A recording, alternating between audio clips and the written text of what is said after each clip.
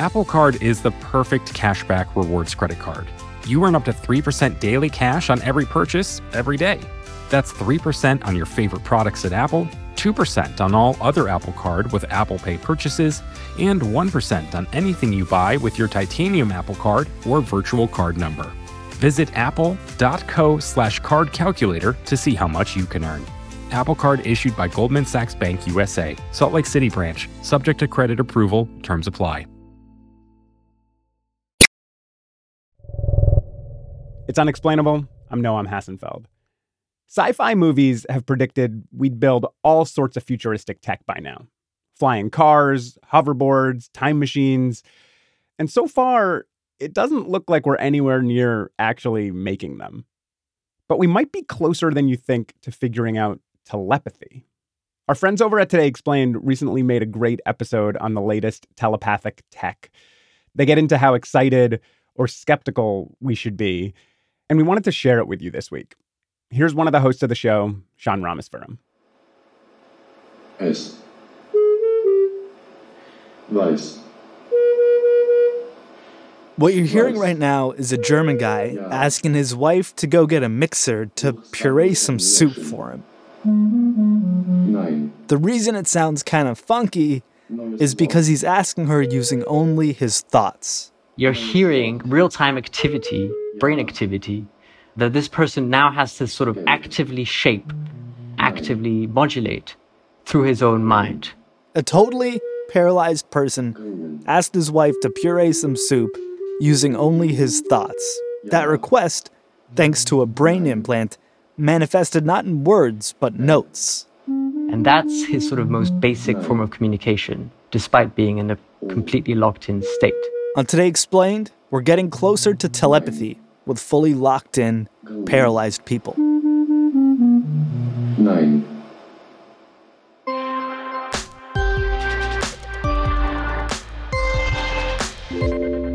It's Today Explained. I'm Sean Rameswaram. I'm joined by Jonathan Mowens, freelance science journalist, and we're going to talk about a guy whose name we actually don't know. No one really knows his name because, for privacy reasons, it's sort of kept secret. But he's the star of this story. He was diagnosed with amyotrophic lateral sclerosis, so ALS. And this is a condition that entails sort of losing certain brain cells in your brain and spinal cord sort of degenerate over time.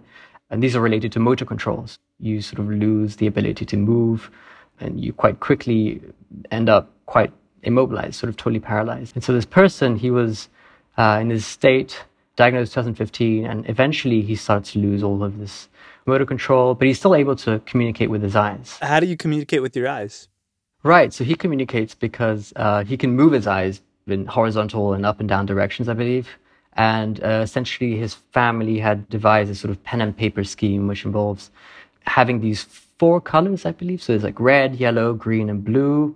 And each color has a list of letters. So say yellow has A, B, C, D, and then green has E, F, G, H. It's not actually those, but it's something along those lines. Basically, you have clusters of letters in each color. And so through eye movements, he says yes and no. So they point at yellow, he says yes. And then they list out each letter and he says yes or no. The problem here is that he's aware that this ability to speak with his eyes is temporary. And so he asks, and the family realizes that he wants some kind of strategy to go beyond this as things get increasingly worse. The family reaches out to these brain scientists, this guy called Niels Birbaumer, and this other scientist called Ujwal Chowdhury. And so they tell him, like, we might have a method for you. And they were like, maybe we just need to sort of actually get into the brain itself through the skull. They implant these 2 sort of chips, and these chips have 64 microelectrodes in them. So it's like basically, if you think about this microchip with like 64 little teeth almost, they put these in the outer layer of the brain, specifically in the part involved in motor control. So hand movements especially, I think, is what they were focusing at the time. And those electrodes are then going to pick up the signal of the brain activity directly. Huh. It's not something that's on the outer layer of your head. It's something that's actually directly, physically inside your brain. How does this technology work? If you think of neurons being brain cells, they have what are known as action potentials. That's how they sort of drive activity. To pass on information, it's sort of like a wire passing on electrical information. And so these microelectrodes are able to detect these sort of very small-scale electrical activity in specific parts of the brain. If we ask the man, whose name I do not know, if we ask him to imagine something, because he can't move, if we ask him to imagine moving his hand, then maybe we can get a response from that is directly picked up by these microelectrodes. So that's kind of the idea. Okay, how does it go? They spent, I think, 86 days just trying this out, trying to see if they can elicit electrical activity for hand movement, arm movement, tongue movement. None of that works out. And so there's a sort of aha moment, I guess. Sort of the breakthrough moment is when Niels Boerbaumer tells them, why don't we try this somewhat unusual technique called auditory neurofeedback. Auditory neurofeedback. That's right. Yeah. What is it? Essentially, what you're doing is you're providing the person with real-time activity of what's going on in their own brain. And in this case, it's sound. So he's getting real-time activity of his own brain cells in the form of sound that he can then modulate actively by changing his thoughts. So by being provided this constant feedback of what's going on in his brain, he's then asked, well, can you push it up or can you push it down? Can you dial it up? Can you dial it down? Can you dial up or down the sound? Yes, exactly. And he does this by thinking of something. And that was his able of just sort of boosting that signal up or boosting it down. And this is some pretty heady stuff. So help us understand how exactly this allows them to communicate with him. Right. Yeah. So there are two main stages to this, and it's quite complicated, but hopefully we'll get through this. So the first stage is basically training. You're training this guy to be able to say yes or no. That's the goal. So how do you make him say yes or no? The first thing is to basically give him what's known as a target tone, either a high note or a low note. And that's the tone that he has to match with his mind through pushing up this second sound that I'll describe now. Say he gets the first note, it's a high note, da, whatever it is. Then he's provided a second sound. And that also prompts him to start the trial, as you call it. Okay, now the second sound's here. Try to push this sound to match this first sound that he heard.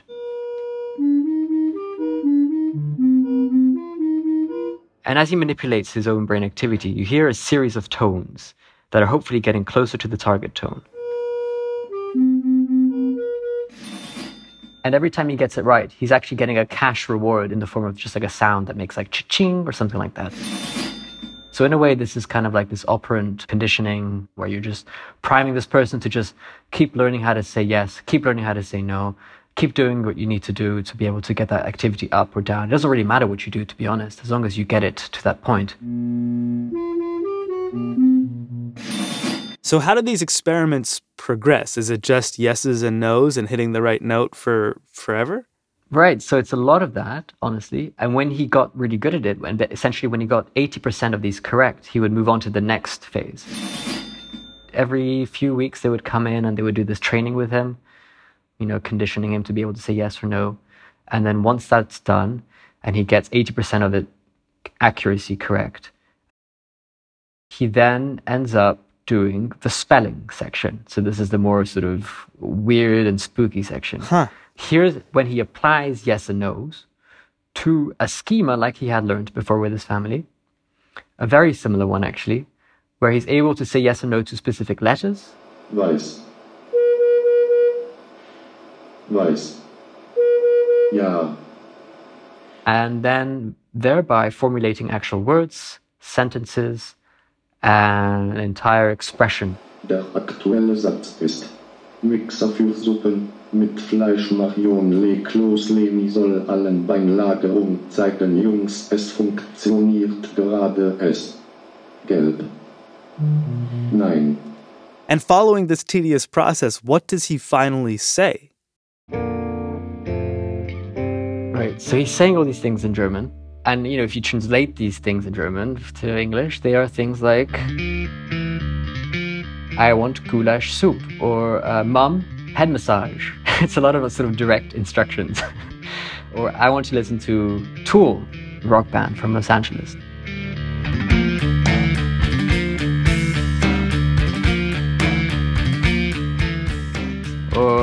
curry, potato, and bologna soup or something, or an assembly of food and music and beer, and wanting to watch movies with his son, who I don't know how old the son was, but I think he was quite young. Okay, so our guy's hungry, and he loves beer, and he loves Tool. All that aside, what's happening here is hugely historic. Yeah, I mean, it is kind of like this breakthrough study in many ways. This is the first time a fully paralyzed person is able to communicate at this length, at least, able to communicate entire sentences, able to express themselves. People who are family relatives have a lot of hope regarding this technology because suddenly they see this as the ability to finally communicate to some extent, right? Even if it's very slow, this is kind of like this amazing technology and this great advancement in science and technology. But there are very, very good reasons to be skeptical. A lot of scientists question Niels Bohr Baumer and Ujjwal Chaudhary specifically. And so I think there are good reasons to sort of take this with a big grain of salt.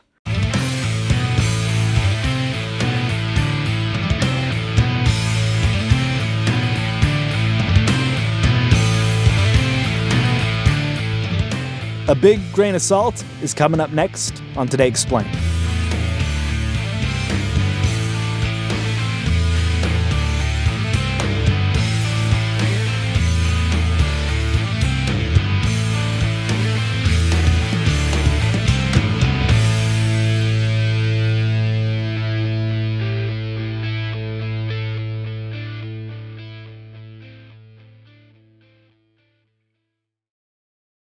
Apple Card is the perfect cashback rewards credit card.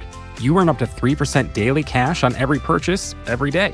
That's 3% on your favorite products at Apple, 2% on all other Apple Card with Apple Pay purchases, and 1% on anything you buy with your titanium Apple Card or virtual card number. Visit apple.co/card calculator to see how much you can earn. Apple Card issued by Goldman Sachs Bank USA, Salt Lake City branch, subject to credit approval, terms apply. Support for this podcast comes from Constant Contact. If you're a business owner, you already know that it's really, really hard to cut through the noise of everyday life.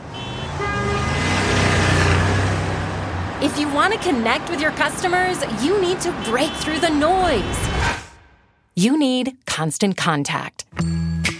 Constant Contact is a marketing platform that makes it easy to reach new audiences, grow your customer list, and connect over email, text, social media, and more.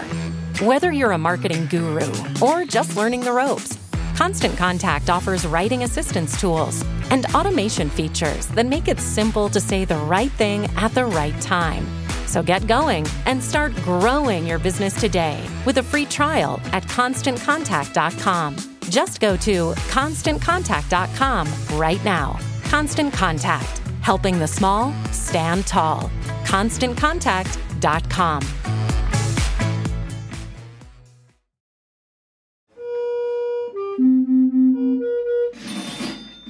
Today Explained, you've heard about the breakthrough science of fully locked-in paralyzed person talking using thoughts, read by a brain implant, translated into yeses and nos, that then correspond to letters that make complete sentences like, could you get me a beer?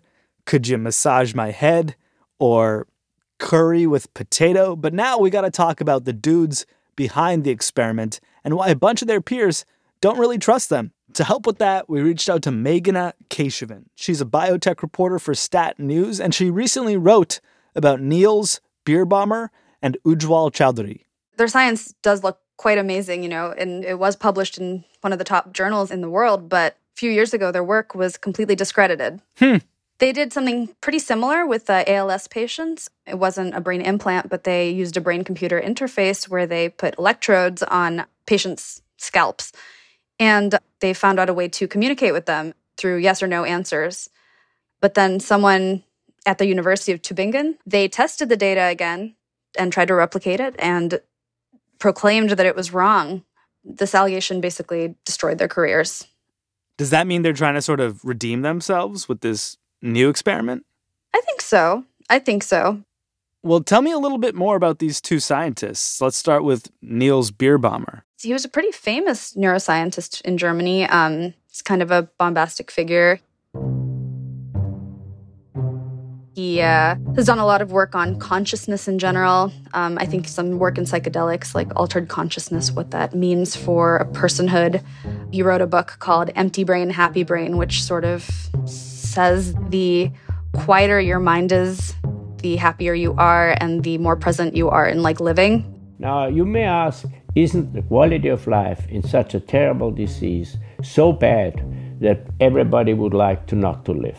And it actually has implications, that whole thesis on this idea that people who are locked in with ALS can actually be happy in that state. The answer is many studies in the US and in Europe with these completely paralyzed patients have shown that quality of life is extremely high and not low. So what we see is a surprising quality of life despite a desperate physical situation. He speaks his mind, you know. He's been controversial. And his buddy, Ujjwal Chowdhury? Oh, he was just a postdoc in his lab, and they just worked together. He came over to Germany to do postdoctoral work in brain-computer interface stuff. Tell me more about this first experiment they did. Was it as groundbreaking as this new one in theory? So for 2017, yeah, it was super groundbreaking, or so it seemed.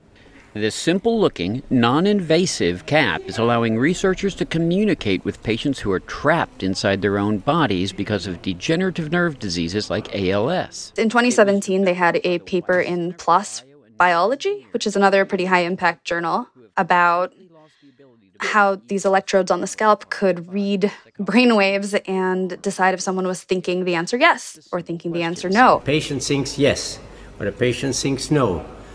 The machine records the blood flow during that thought and calculates how the blood flow changes during yes and during no.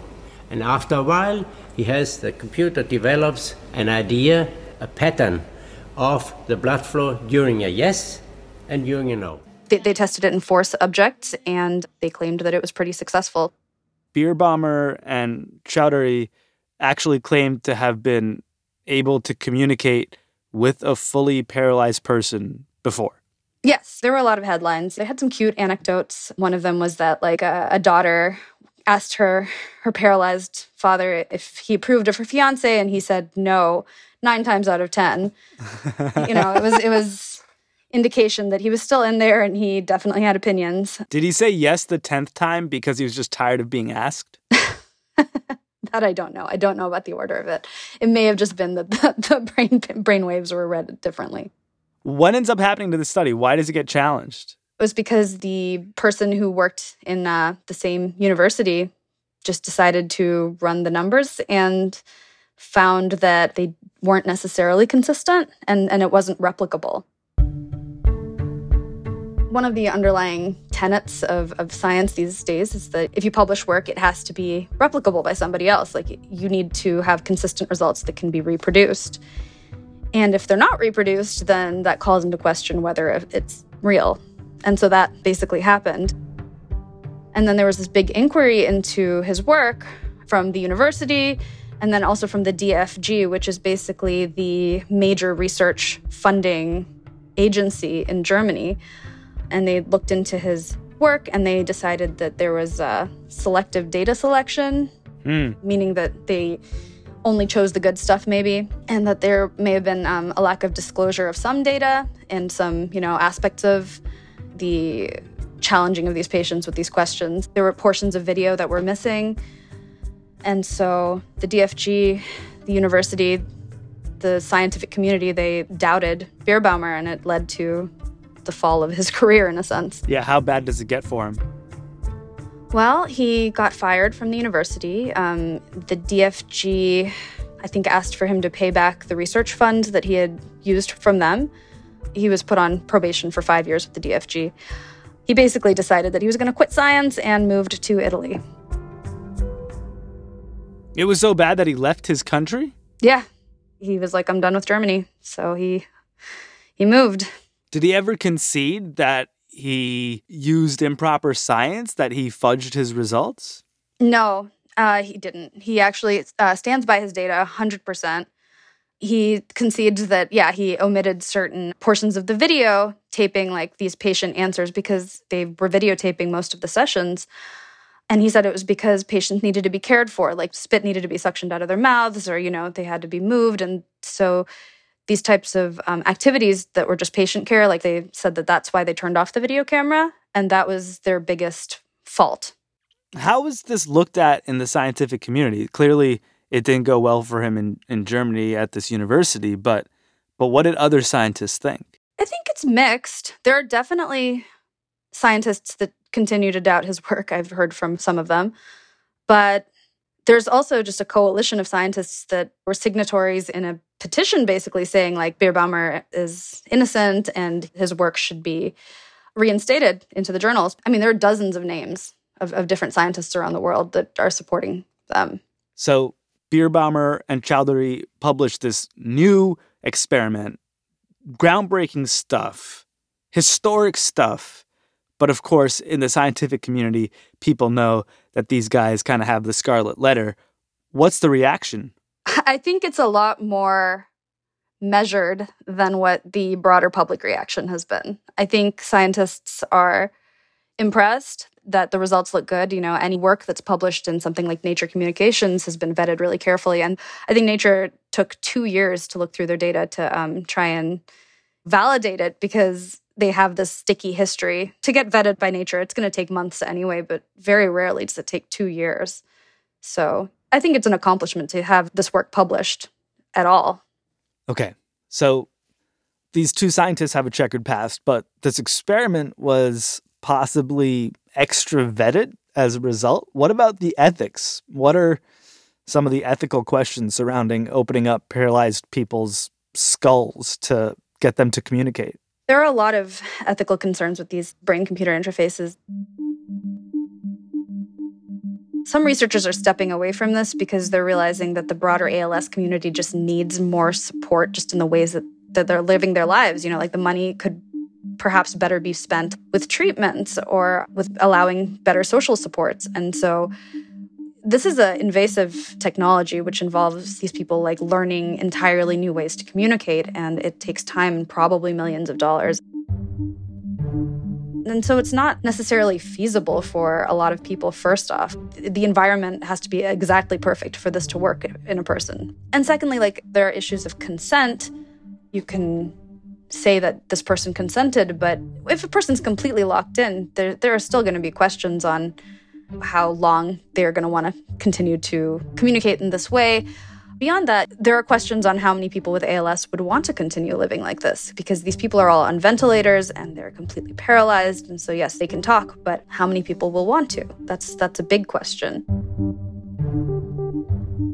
The implants can be, we don't know what their shelf lives are, like how long they will even work and how many surgeries it'll take to reinsert them. So there's that. And then there are just the issues of what kind of a life is worth living to society or to an individual. These are people who are making choices, but what does it mean to be locked in and communicate this way? It's been a hairy topic from the beginning. And we don't have all the answers to those questions yet, but maybe we will once this technology starts coming online for more and more people. And it sounds like that might be happening soon. It could, if people continue this type of research. I think Elon Musk is into it. Huh. We'll see. There are all kinds of sci-fi fun thoughts on where this kind of research could go. But right now, it's kind of nice that they're trying to help patients communicate and live a little better. And then it's only a matter of time before, you and I can do this interview without even talking to each other, I guess. Wait, what? Elon Musk's dream is to have people talk to each other without talking, right? Okay, I guess that all of that stuff maybe could be possible, but I think people like to get ahead of themselves in what technology is, capable of doing. We're not there yet. There are a lot of things that need to go right before one can do that.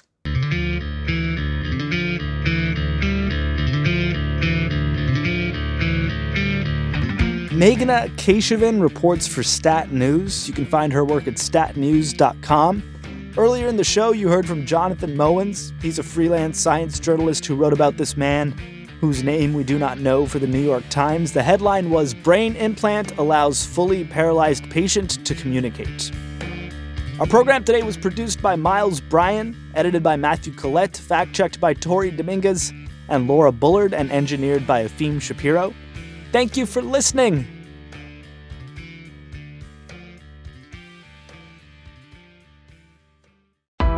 Why do you run? Why does anyone? I always thought that runners loved running, and that's not the case. Most runners hate running, but they choose to do it. In the new docuseries Running Sucks, brought to you by Team Milk, Abby Ayers learns why women runners everywhere are driven to go the distance. It really is about taking my power back and proving myself wrong. Team Milk is about fueling women's performance and helping them along their marathon journeys.